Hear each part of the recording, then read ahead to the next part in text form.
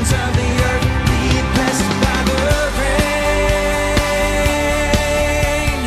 reaching up to heaven for the rain. You know, it's a good idea in this hour to always pray that, he would send his angels, because the promise is that his angels will keep you lest you dash your foot against a stone. But you got to pray, activate that. Lord, thank you that angels are going before us, keep us, guard us. Lord, lest we dash our feet, we're just going to be under his protection. Just a good idea in this hour, a little pastorly advice. And then also another good advice, 1 Timothy chapter 4, verse 5, in regard to food, when you sit down to eat a meal, you know what you should always do? You should pray over your food, especially in this hour. And I'm not going to go into great detail with that, but the scripture there says that food is sanctified by two things. Remember, number one, it's sanctified by the Word of God. That scripture in itself is enough. 1 Timothy 4:5, sanctified by the Word of God and prayer. You don't know what's in your food, the GMOs, the many things in this hour. It's just we're going to have to be really wise in these coming days. You know that. Wise as a serpent, harmless as a dove. I have somewhere I believe we're to go this morning, but when you're reading through the Bible a couple times a year, it can be dangerous because you see all kinds of stuff and you want to share it all. You can't do that. It's impossible. Somebody that would say, well, I have nothing to preach. Man, it's because you're not in the Word of God. Because if you get in the Word, there's more than enough.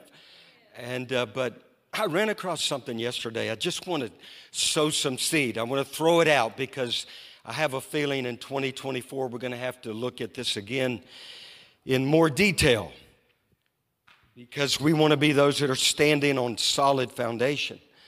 And so I'm just going to give you a couple points, and then we're going to come back and look at it later. Then I'm going to get to what I want to share today. But we need to know these things. These are some truths out of the book of Habakkuk. You can write them down, listen to them. Later we'll go back.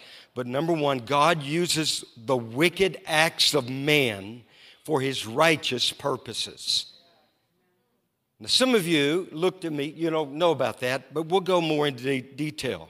What man intends for evil, God can turn it around for good. And then God not only uses, but he raises up wicked nations to accomplish his purposes. How many of you know that? This is all the truths in the book of Habakkuk. He is the one behind the shaking. Now that's over in other scriptures, but we have to remind ourselves, it's not the devil, it's God.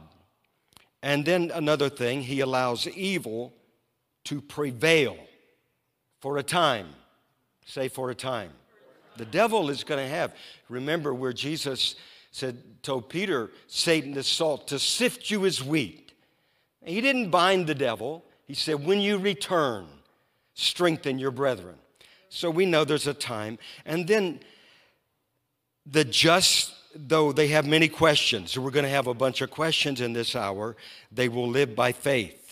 And faith is the substance of things hoped for, the evidence of things not seen. You don't have to see what you believe God for.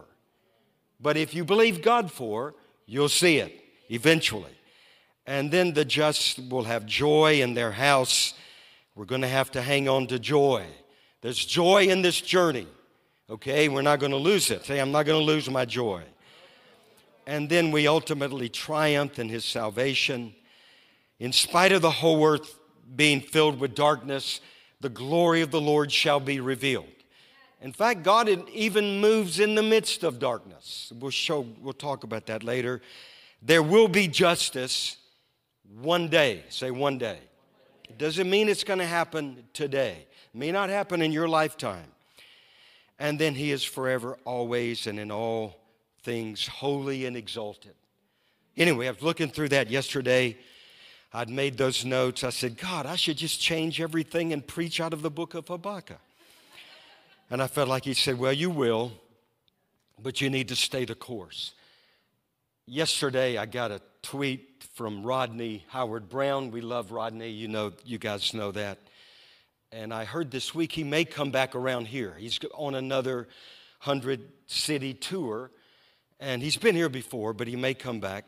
But he sent a tweet out, and I'm not laughing. Well, I am laughing, but I'm not laughing because it wasn't funny, but it showed, it was some amusement park somewhere in America. And have you seen these ships, these boats that rock back and forth? And you get, 50 people or so on the ship, and then it goes over and then comes back. I can never get Shirley on that ship. You'll never. So anyway, this one, there's what happened. And you can go and you can find it. It went haywire. And the ship is going like this, around and around and around and jerking back and forth and around. Now, there were only maybe, it looked like to me, 8 to 10 people on that ship. Good thing. But eventually it was shaking to such degree and spinning, the people started flying out of the ship, landing on the ground. I did read there were no fatalities. There were injuries. I don't know how you could not be. But I noticed there were only maybe 2 people left on that ship. Now, Rodney was comparing it to Congress, and I could see where he could say that. But I felt, yeah, maybe so that too, but I also felt that it's our nation today. There's much turmoil, there's much chaos. Things seem to be, and they are, spinning out of control. And we're going to have to be buckled in. We're going to have to be rooted and grounded in the truth. Rooted and grounded, not swayed by all the opinions of men. I'm learning, and I've shared a little bit with our team. I believe the American church I know we're the most unprepared church in history to face any degree of persecution. But also, I believe there are multitudes of false doctrines that still govern this ship called the American church. And so God's going to shake the tar out of the church so that all that is of man will be removed and all that is God will remain. But understand there's going to be some people flying out, going which way, panicking, So we're going to have to encourage people. We don't want to be swayed by faulty theology. And I can tell you there's a lot of faulty theology. And I've been around a long time, and now my prayer is, God, shake my faulty theology. Lord, things I used to believe. It doesn't matter. You don't want to be threatened because your theology is shaken. It should be shaken. It reminded me, I heard a story. This great theologian was coming to speak to a group of people. I think it was a university. And they were so excited, and they wanted to ask him, explain to us when you get up and talk. Tell us your theology. Give us a theological statement. And this theologian stood up. He said, you want to hear my theology? Here it is. Jesus loves me. This I know, for the Bible tells me so. And when it all boils down, that's really where we should have our root. We should be grounded. And then don't be swayed by the fear of man, especially the fear of man. If you are swayed by the fear of men's opinions, that's like a hook in your nose. It'll control and keep you from going in the way that God's purposed and ordained. You don't want to be swayed by emotions or passions. How many of you know that? You can become passionate. We're emotional beings. But we should be steady as she goes regarding what the Word of God says. And our emotions will go up and down. Don't be swayed by present circumstances, pressures to conform.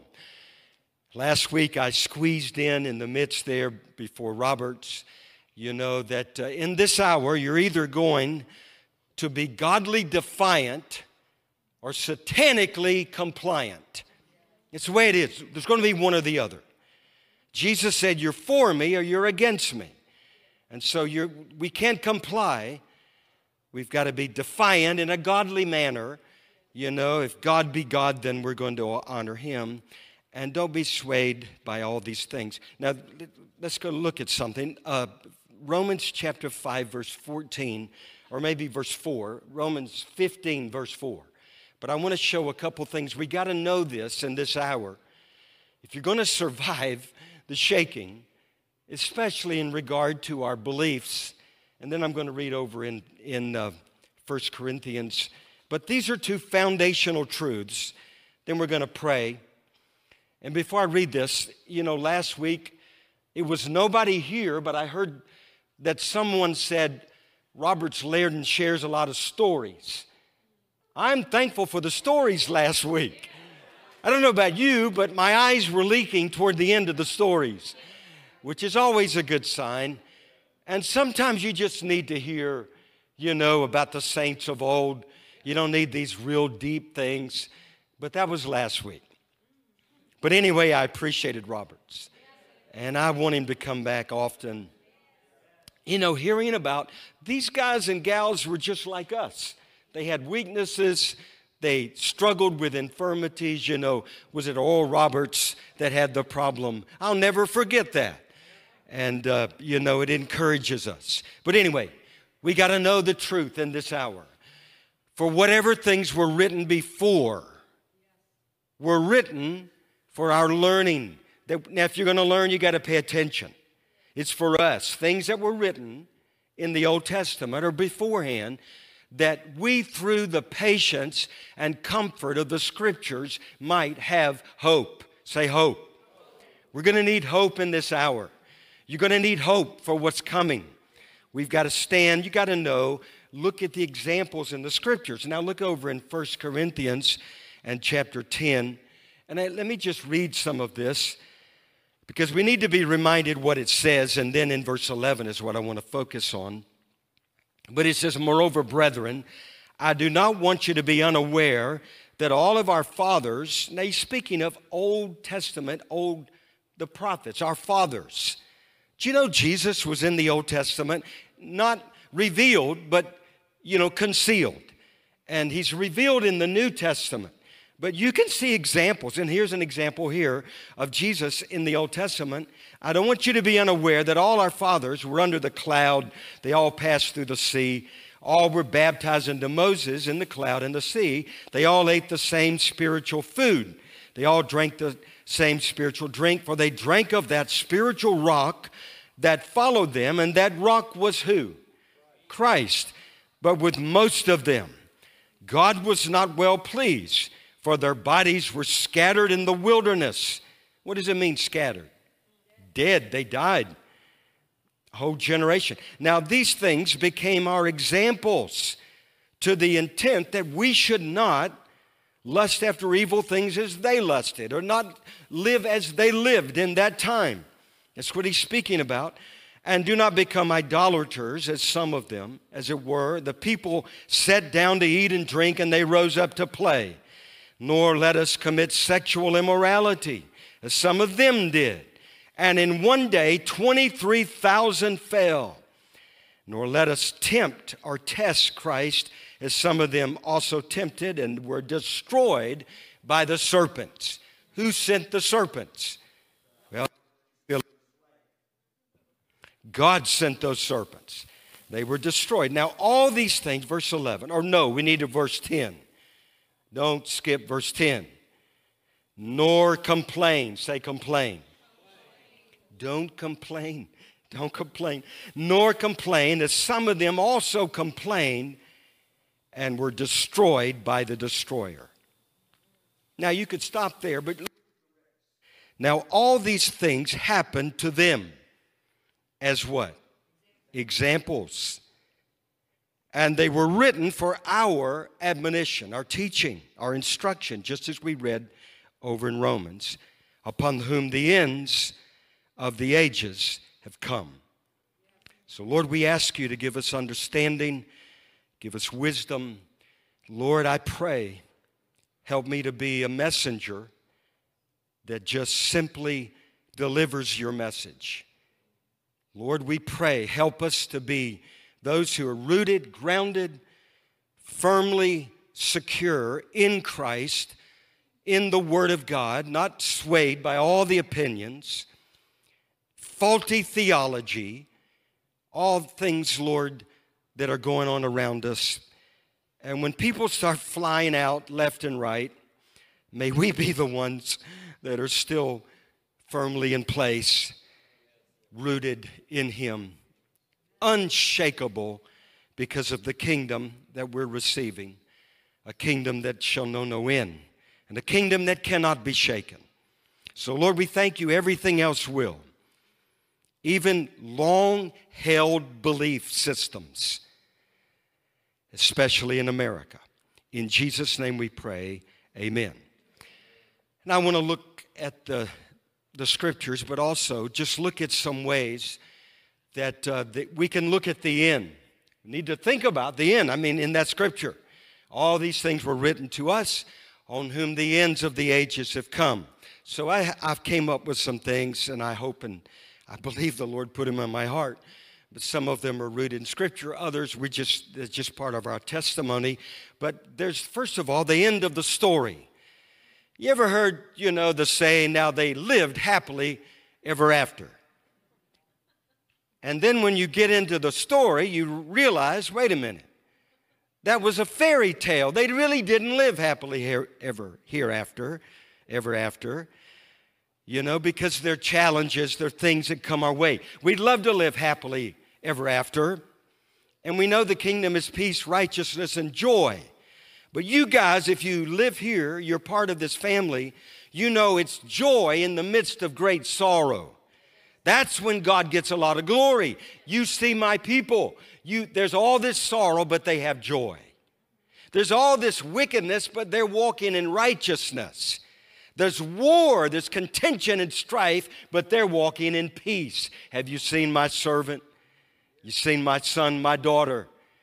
It's going to bring him great glory. But there are challenges. I've heard it said that, when you get married, you put on two sets of clothes. You guys can attest to this. First of all, you wear tux and you wear a wedding dress only on your wedding day.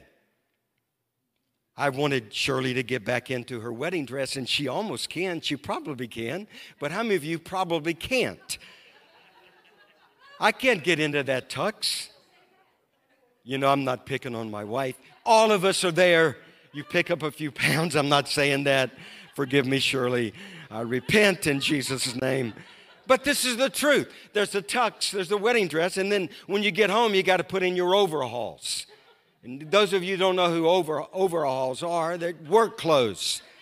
You got to work. You give into it. You give and take. One of the keys to our marriage is I have a little slogan right here written on my forehead. It says, I am sorry. I am sorry. I am sorry. I am sorry. I am sorry. And anyway, but there's a whole story of our marriage. It's a story of our lives. I saw where there's a woman. I didn't know who she was. She was a woman, evangelist Catherine Hankey. And she was a missionary to Africa. She went to Africa and became incredibly ill. And for many months, she was just laid up. And she wrote that song. It was a poem that became a song. I love to tell the story.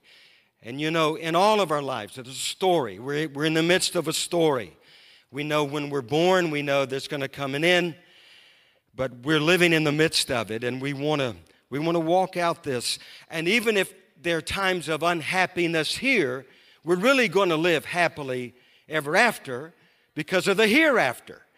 The promise of the hereafter. We're not just living for the here and now. And then there's the end of the game. Jerry and Tess, now they're not here this morning. They were at the men's den supper last night. They live down in Hickory. And it was raining. I told Shirley this morning, if I wasn't a pastor and I didn't I got a word from the Lord. It's raining. You could just roll over in a morning like this. You know what I mean? And go back to sleep, especially 4:30, the thunder. How many of you heard the thunder at 4:30? It shook me out of my bed. And not literally, but I got up. And but anyway, I didn't go back to sleep. But Jerry, about a month ago, as I was going back out, he grabbed me, he said, Pastor, I got a word as you're preaching. The word was in game on. In game on. Now, I played sports. How many of you played sports? Men and women. And I grew up in Louisiana, in mostly the YMCA. We spent hours upon hours upon hours in the YMCA. I grew up there. My mom was a nurse for a doctor, and I'd get out of school, and the doctor's office was real close, so we'd just hang out at the YMCA for the rest of 2, 3, 4 hours, and we'd spend all day Saturday. Well, you know, after a while, you're playing sports, you're on the city league teams and all, but also I would keep the clock. And I was a teenager, and I was keeping the clock in a basketball game. It was really close game, 1 point. And anyway, there were 5, 6 seconds. Now, as a teenager, I got distracted. A girl walked by or something. Anyway, I totally lost track what I'm supposed to be doing. I didn't turn the clock on. And folks got mad at me because something changed in the game. Why didn't you turn the clock on? And anyway, I messed up.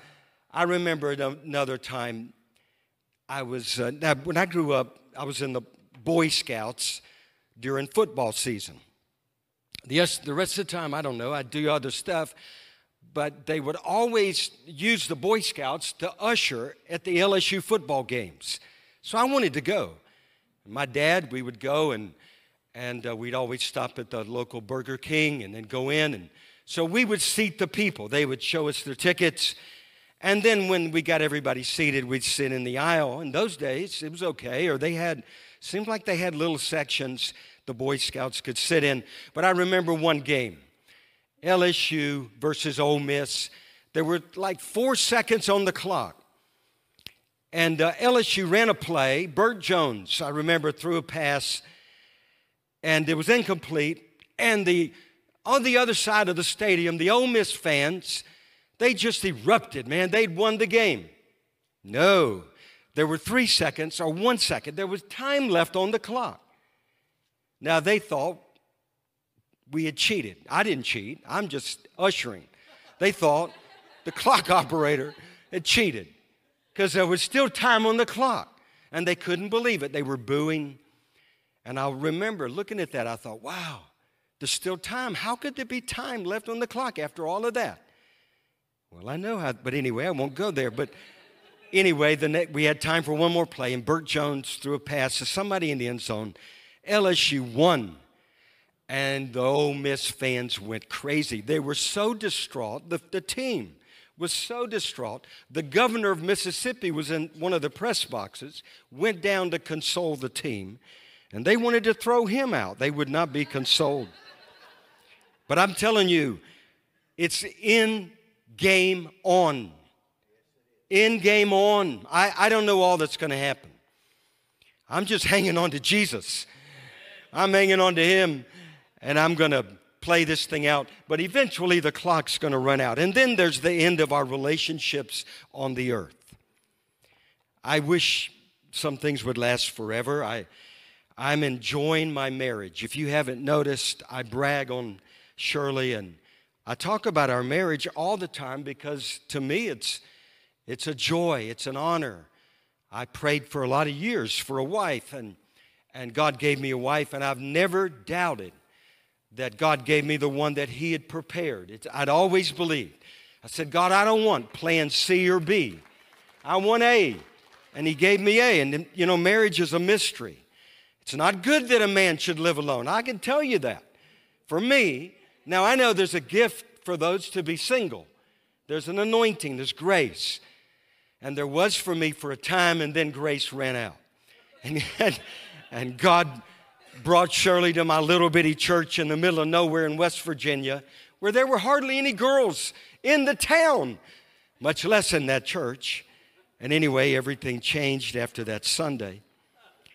But you know, God takes us serious when you make a vow. A marriage vow is like a vow before God. And, you know, think about marriage. Number one, it's a helpmate. She's a helpmate, not it, she or he. A co-laborer in ministry. And then a friend. Shirley is my best friend in all the world. Now, Jake is a pretty good friend. That's my dog, I'm telling you. He's a great friend. But Shirley's by far my best of my best. But Jake is a good friend. How many of you have, your dogs are your good friend? They agree with you with everything you have to say. Jake will not in any way disagree. But a wife or a husband's a prayer partner. You need somebody any two agrees touching anything.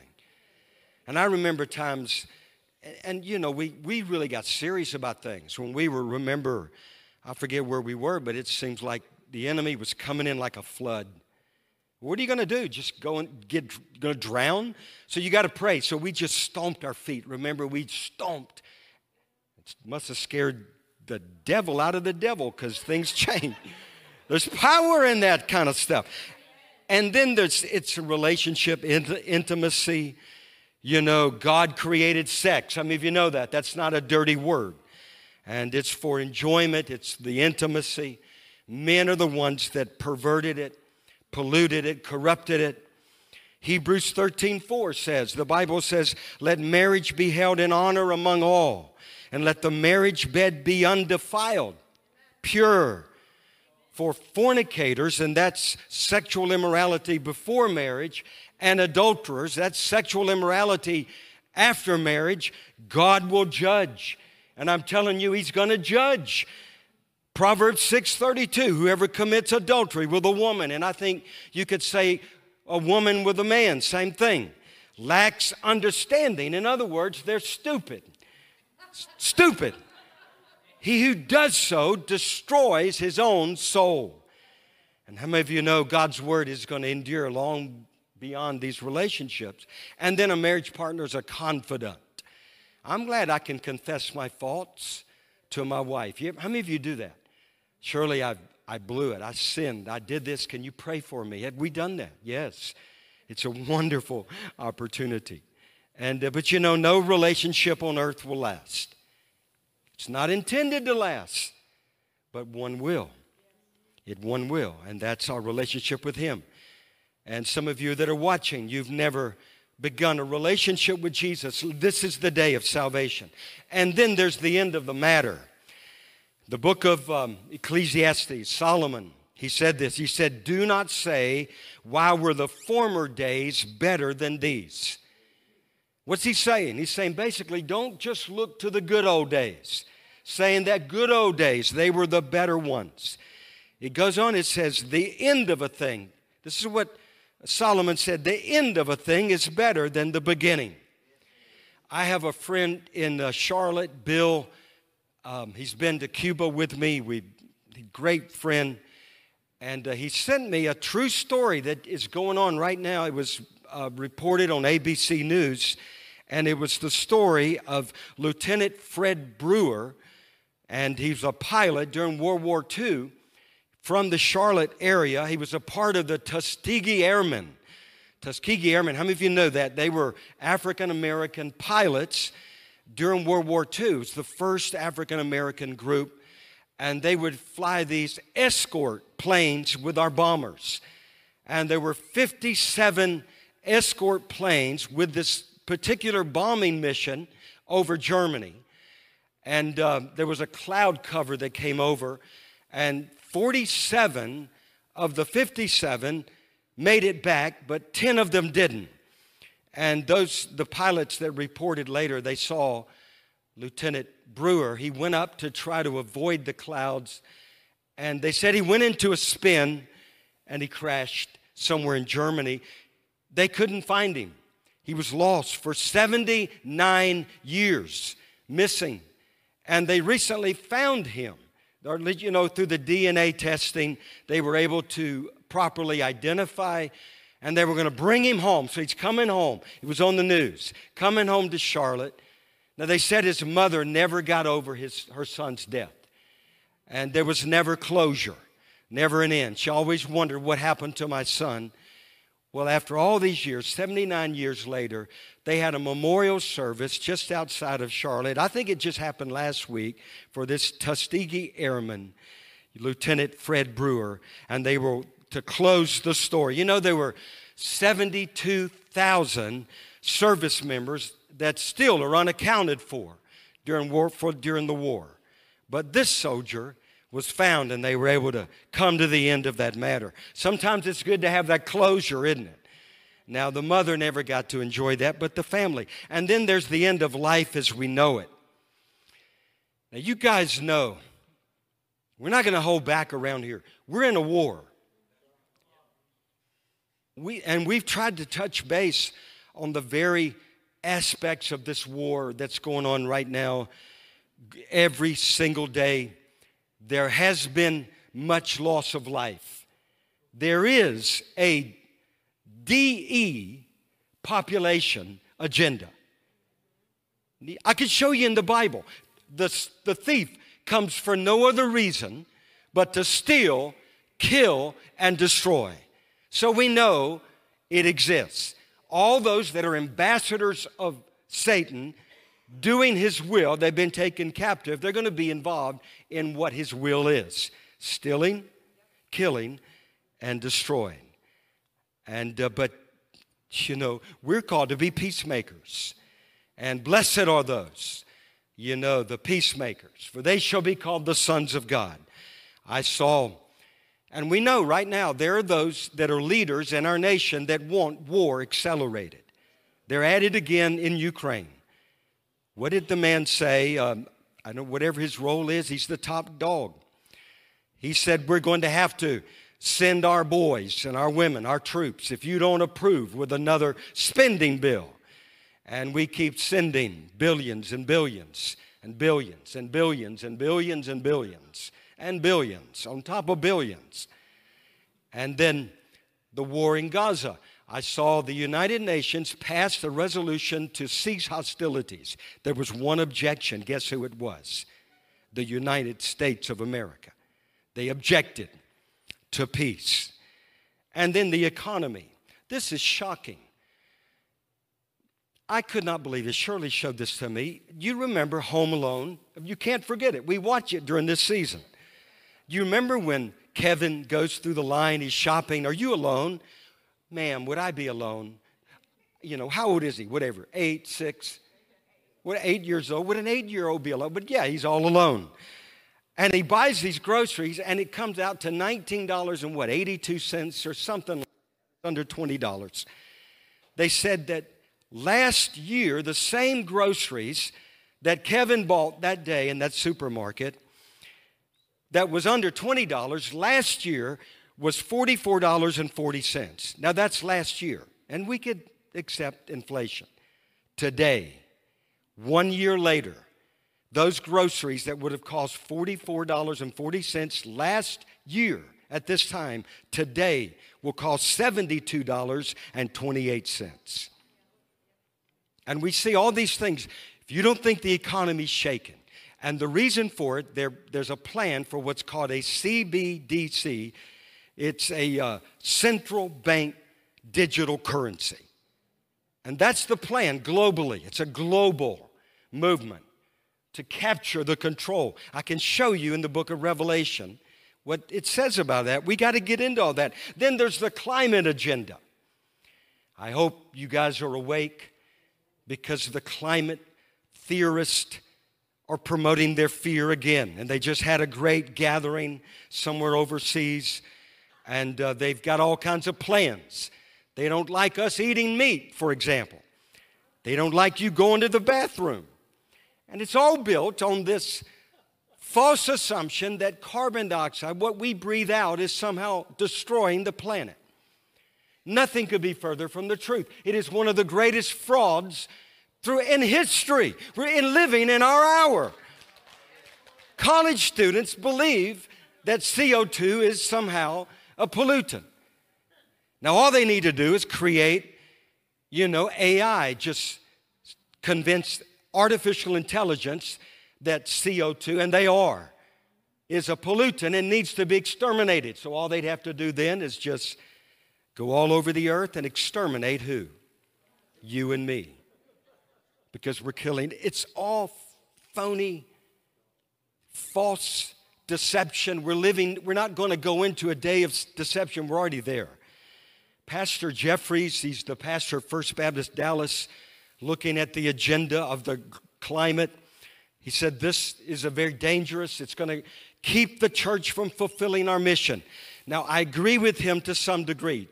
Travel will be greatly affected. But I'm looking, it's not by might nor by power, but by my Spirit. I personally believe God's getting us ready to do this thing supernaturally.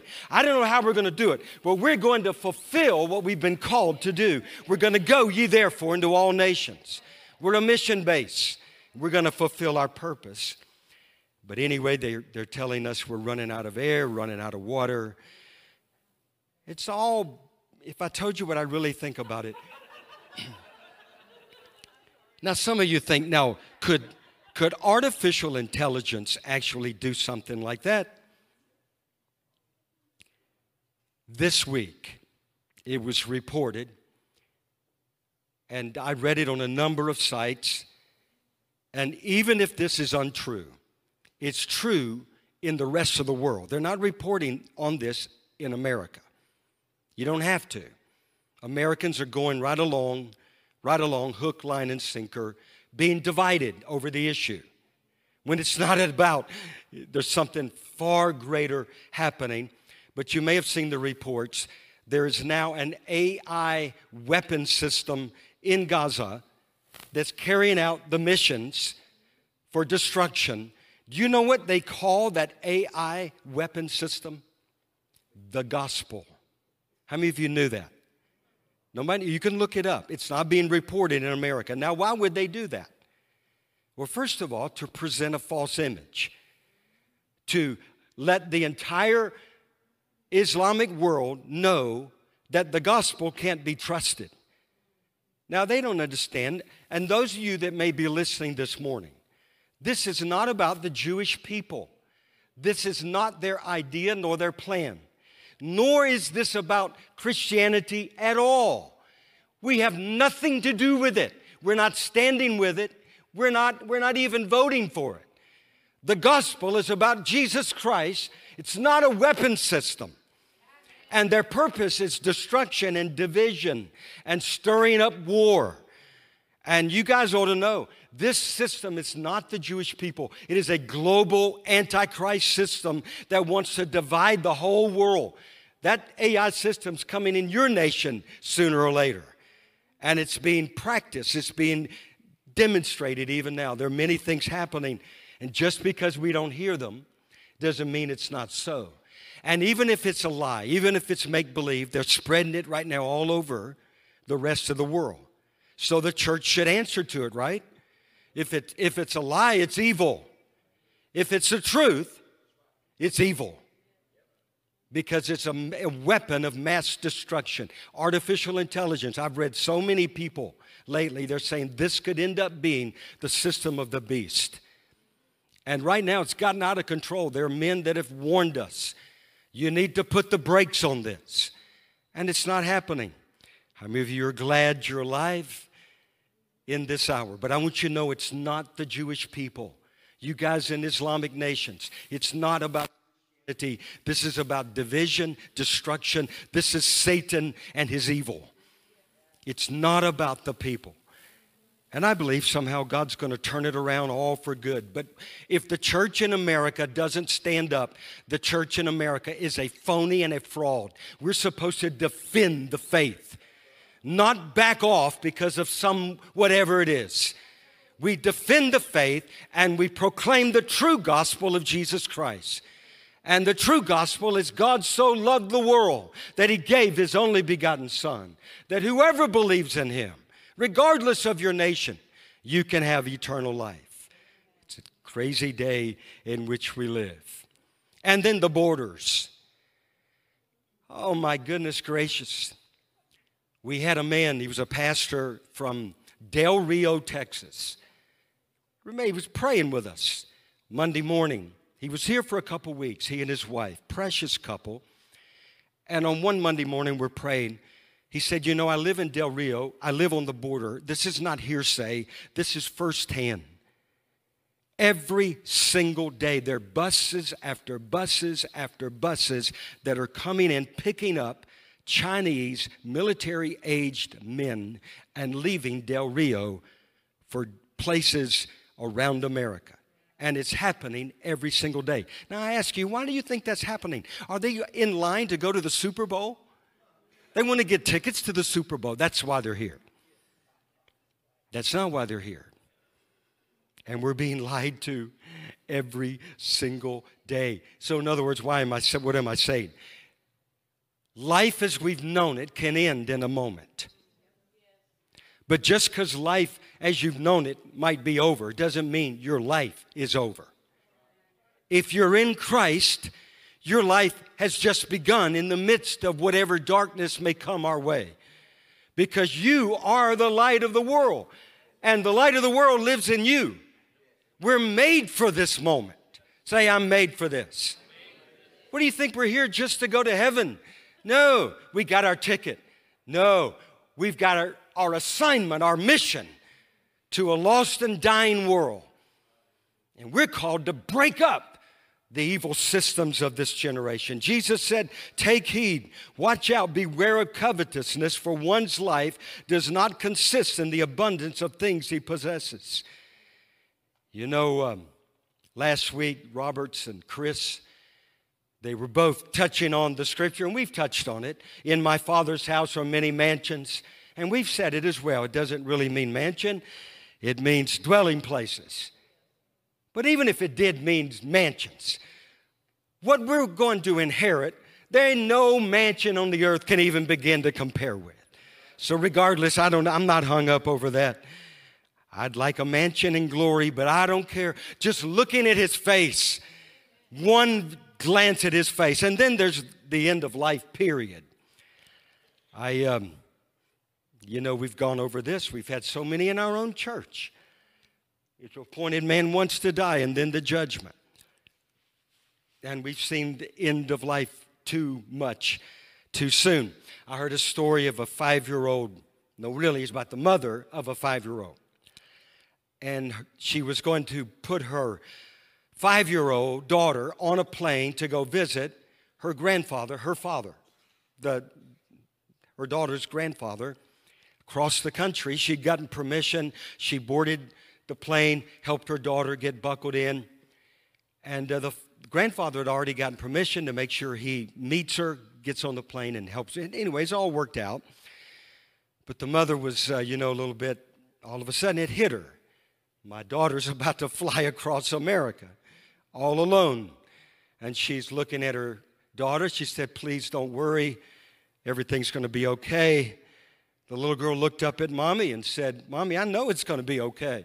I know who's waiting for me on the other end. And I can tell you the same is true for us. It's going to be okay. We know who's waiting for us on the other end, don't we, Yvonne? We know who's waiting. And he's not going to disappoint. Now, I believe there will be husbands and wives and grandfathers and grandmothers, but we're waiting to see him. Then there's the end of all things. Look at 1 Peter chapter 4, verse 7.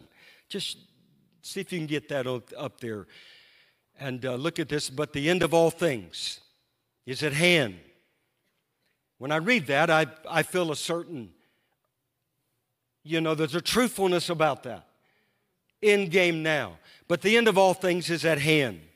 Therefore, be serious and watchful in your prayers. And then it goes on and says, have fervent, or above all things, have fervent love for one another, for love covers a multitude of sins. Now, so that just tells us, number one, be serious. You look it up, it really means be self-controlled, under control, not led by the pressures or the worries, anxieties of life, but be under control, the control of the Holy Spirit.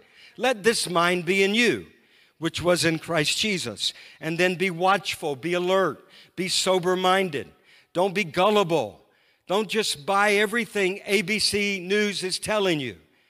Most of what the American media tells you, even a lot of what the Christian media tells you in America, you've got to somehow judge it, discern it, to see if those things are true. You discern them by the Word of God. And I'm telling you, the American believer has been set up in this hour for a great falling away. And when I see this, Lord, I first of all, I say, God, I almost feel like, God, I don't want to see it. Because it involves so many people and many trusted leaders But there's been a great fraud. But that's what the devil is up to. He said, take heed that no one deceive you. All of those that are only shallow in the Word of God are going to fall to this deception. All of them. And then stay in prayer. Stay in prayer. Stay in prayer. Stay in prayer night and day and night. Above all, have fervent love, because love covers. It means to hide, conceal, throw a veil over it. An oblivion, over a veil of oblivion. And we got to learn how to love one another. That's why I took that stand that I did. Whether it's real or not, the Islamic world thinks it's real, and so we want them to know we love you. The gospel is about love. It's not about destruction. It's not about whatever. It's about God's love. He sent His Son. And we're going to be judged that we learn to love in this hour. It's His will that all should come to repentance. And then there's the challenge. I'm just going to, at a later date, go into more detail here. But there's going to be a challenge to endure until the end. I'm not going to go into great detail, but we must be those that, just like in our marriage, and I know that you can boast in your marriage, and then the attacks will come. So you gotta guard the things that are even strong in your life, but we've endured, but I'm telling you, we must endure all things. The scripture says, endure all things, and he that endures shall be saved. And we'll talk more about it. And then there's the end from the beginning. Jesus is called the Alpha, the Omega, the beginning and the end. And He's the one. You know, we began this journey. I began as a 9-year-old boy.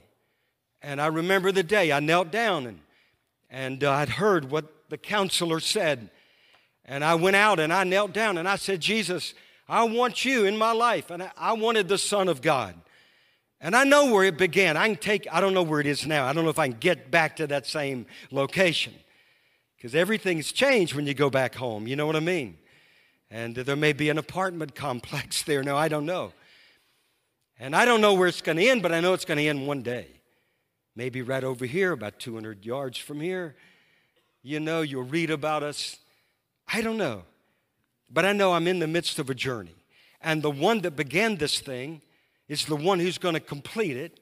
And the one who began it and completed it is going to be with me every step of the way in the middle of it. And He said, I'm going to complete what I've started in you. I'm going to bring it to the completion. And I've got a whole lot of confidence in Him.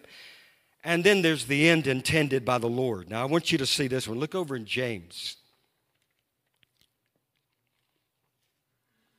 James chapter 5. A couple more, then we're going to turn her loose. I think it's supposed to rain the rest of the day. So now I can go snug, curl up, lay on my couch and check for cracks in my eyelids. See if if there's any cracks. Anyway, how many of you guys do that? I love on a Sunday afternoon, even if it's just a few minutes, 10, 15, it doesn't matter. Feels like it's a long time. But anyway, James chapter 5, the whole chapter is incredible. It is like 101 for living at the end of the age, things that every believer better know. Especially in the first so many verses, you better know what the scriptures say. Not what men say, but what the scripture says. But therefore, in verse 7, and there's a reason the word is therefore, because you need to remember there's a therefore. Therefore, be patient. Be patient, brethren, until the coming of the Lord. See how the farmer waits for the precious fruit of the earth, waiting patiently for it until it receives the early and the latter rain. For you also be patient, establish your hearts, for the coming of the Lord is at hand. There it is again. Don't complain. Don't grumble. Say, don't grumble. You know it's not a good idea to complain or grumble in this hour. Don't grumble against one another, brethren, lest you be condemned, because the judge is standing at the door. He's right at the door. That's not the time to grumble. My brethren, take the prophets who spoke the name in the name of the Lord is an example. An example, another. Here's an example. All that was written beforehand was written for your example, on whom the ends of the ages have come. I don't know how clear that can be. And I don't know how so many mess it up. But anyway, I'm going to believe the Word of God. Now look at the rest of that.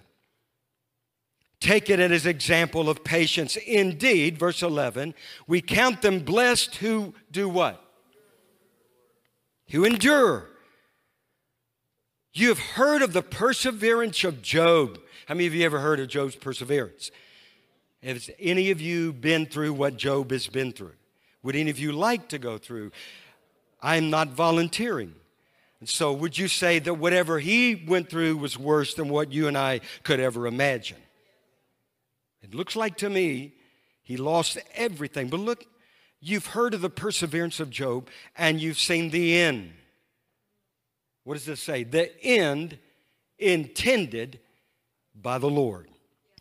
That the Lord, it's not all you lost that's going to be shouted in that day. The Lord, it'll be He that will get the attention. That the Lord is very compassionate.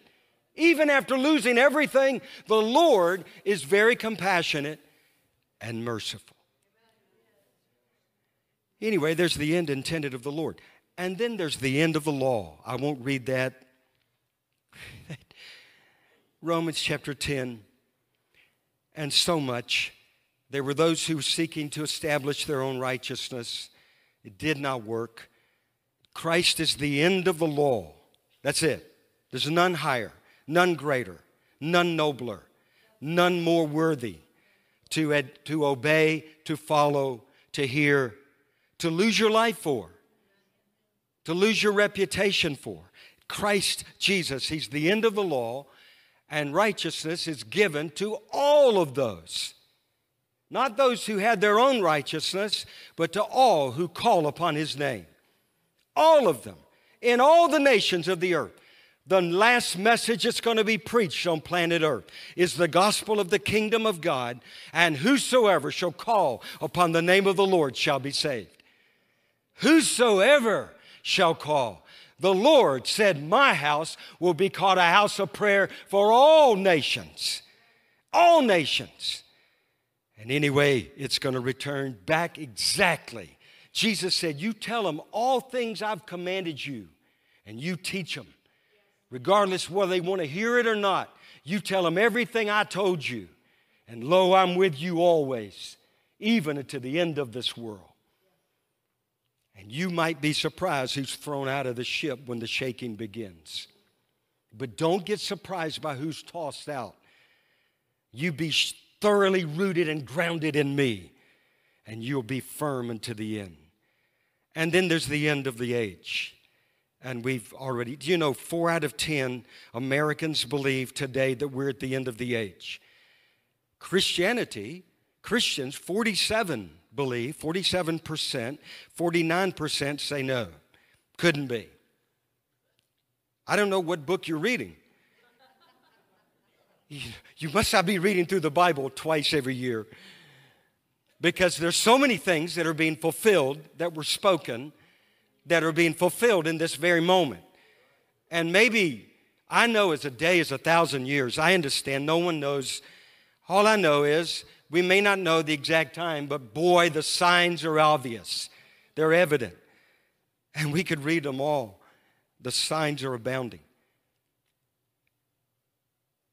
I was going to until I read that scripture over in 1 Corinthians and over in Romans. I was going to begin this message over in Jeremiah chapter 5.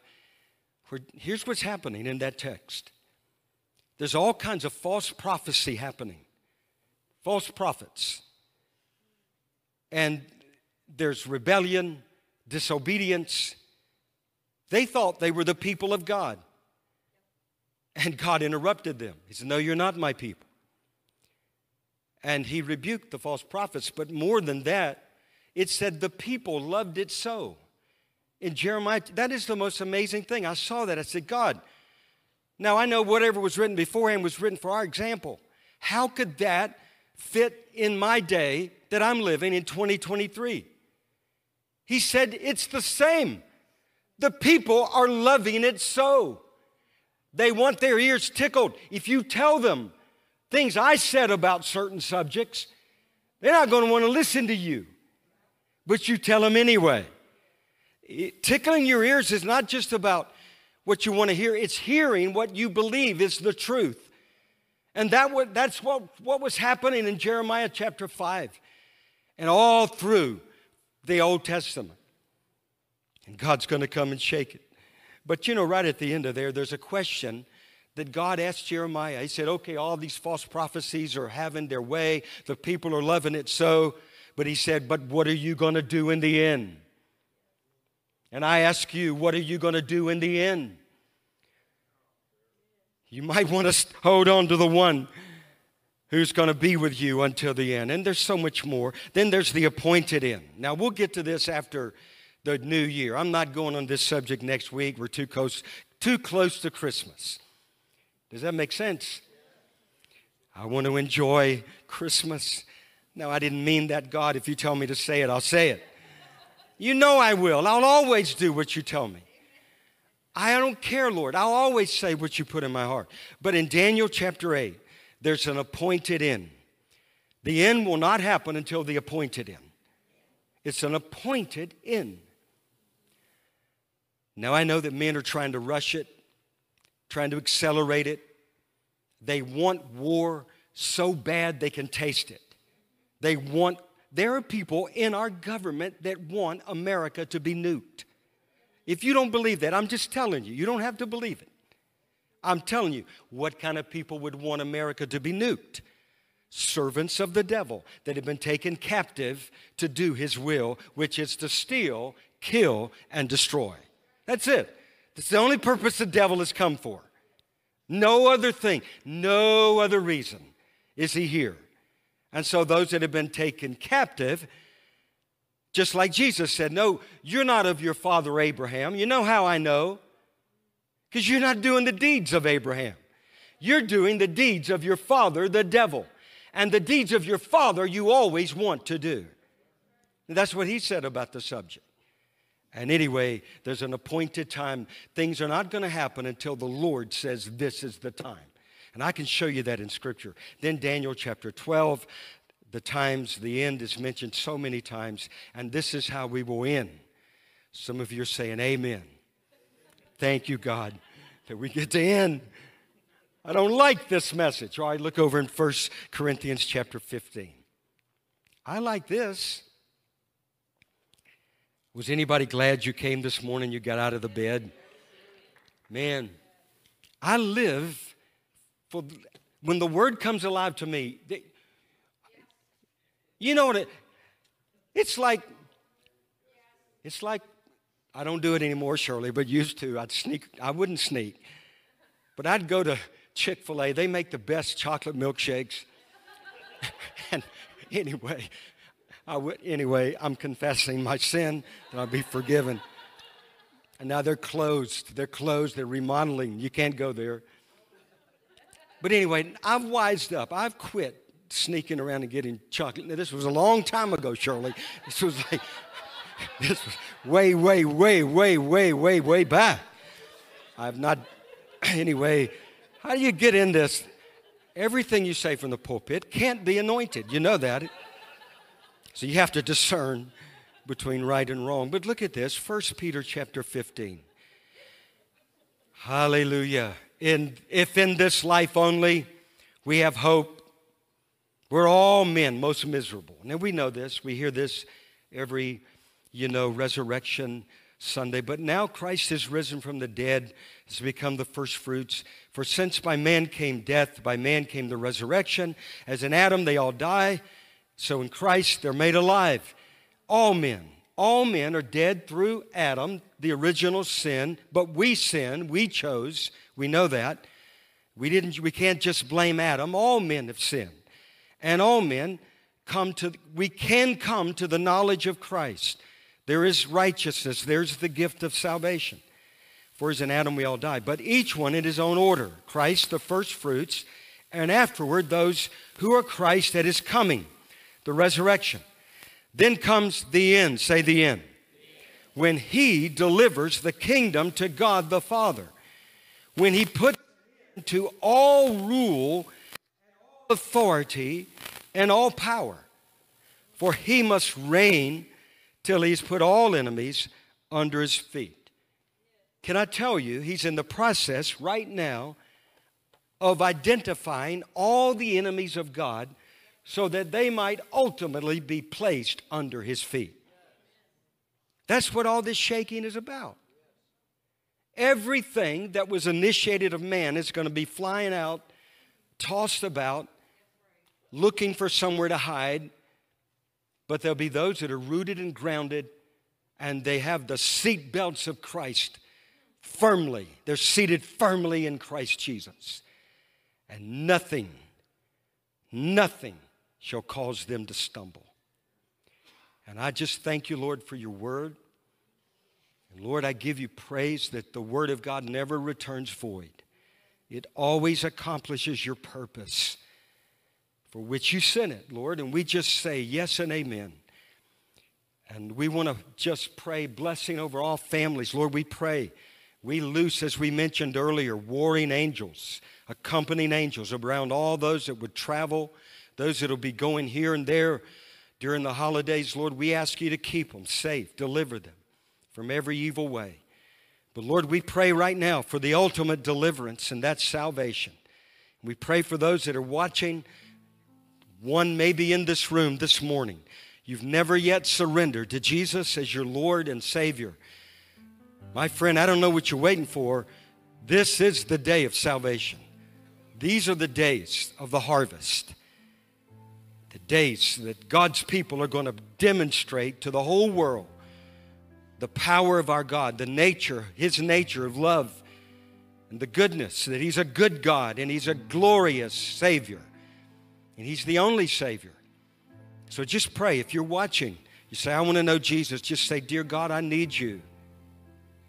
I believe in Jesus, that he is the Son of God, that he lived, that he died, and he rose from the dead. I confess my sin and I ask you to forgive me. I choose to turn from sin. I repent. I change my mind as to what you call sin. And I ask for your mercy. I thank you for the blood of Jesus that cleanses us from all unrighteousness. Now fill me with the Holy Spirit. Let Christ Jesus live in me as I confess him as my Lord. And you know, the Bible says if you confess with your mouth, you believe in your heart that God has raised his Son from the dead, you shall be saved. And we believe this is an hour unlike any other in Africa, but it's also going to be that way in America. How many of you are in agreement with me? I have a promise, and I'm not backing off of what God promised me. And I thank you, Lord, for it. Now encourage the saints, Lord. Let them be built up. I break off all fear, all confusion. Lord, remind us how you use even wicked acts to bring about your righteous purposes. That's beyond our understanding, but it's obvious in the Scripture. Lord, until we can really fully explain it, help the people to stay firm, rooted in the hope that is eternal. We give you glory, Lord. We bless our children. We bless our families, our wives. God, thank you for marriage. Thank you publicly for my wife. She's my best friend, my confidant, my prayer partner, my co-laborer. She's all in all. Lord, we're one. Thank you for the covenant marriage. God, you said adulterers and fornicators you're going to judge. And it's a foolish person of no understanding that would live in that kind of lifestyle. Lord, we thank you. There's a way out. There's repentance. There's the cross. That's why you died. There's forgiveness. We pray, let this be the day of a new beginning for many as they walk away from things they know are ungodly and they walk in righteousness and holiness, Lord. We thank you, your grace is sufficient to enable us to do that. We bind all sickness and disease from this place. Anybody sick this morning, you need healing. We rebuke every sickness, every disease, every flu, every cold, every pneumonia. There are pneumonias, they say, that are going to be new and spread in this hour. We rebuke pneumonia in advance in the name of Jesus. Bind every virus, you know, God, what I'm thinking. Every BIO weapon, I declare it defeated and destroyed on behalf of your people in Jesus' name. For the weapons of our warfare, they're not carnal. They're mighty in God. And we loose the weapons that are mighty in God for the destroying, the pulling down of strongholds. We thank you we're going to be the healthiest and happiest because of our God and who reigns in us to speak healing and health. I bless you all in Jesus' name. Amen. God bless you guys. We're going to have some praying around the altar. If you need someone to agree with you in prayer, God bless you.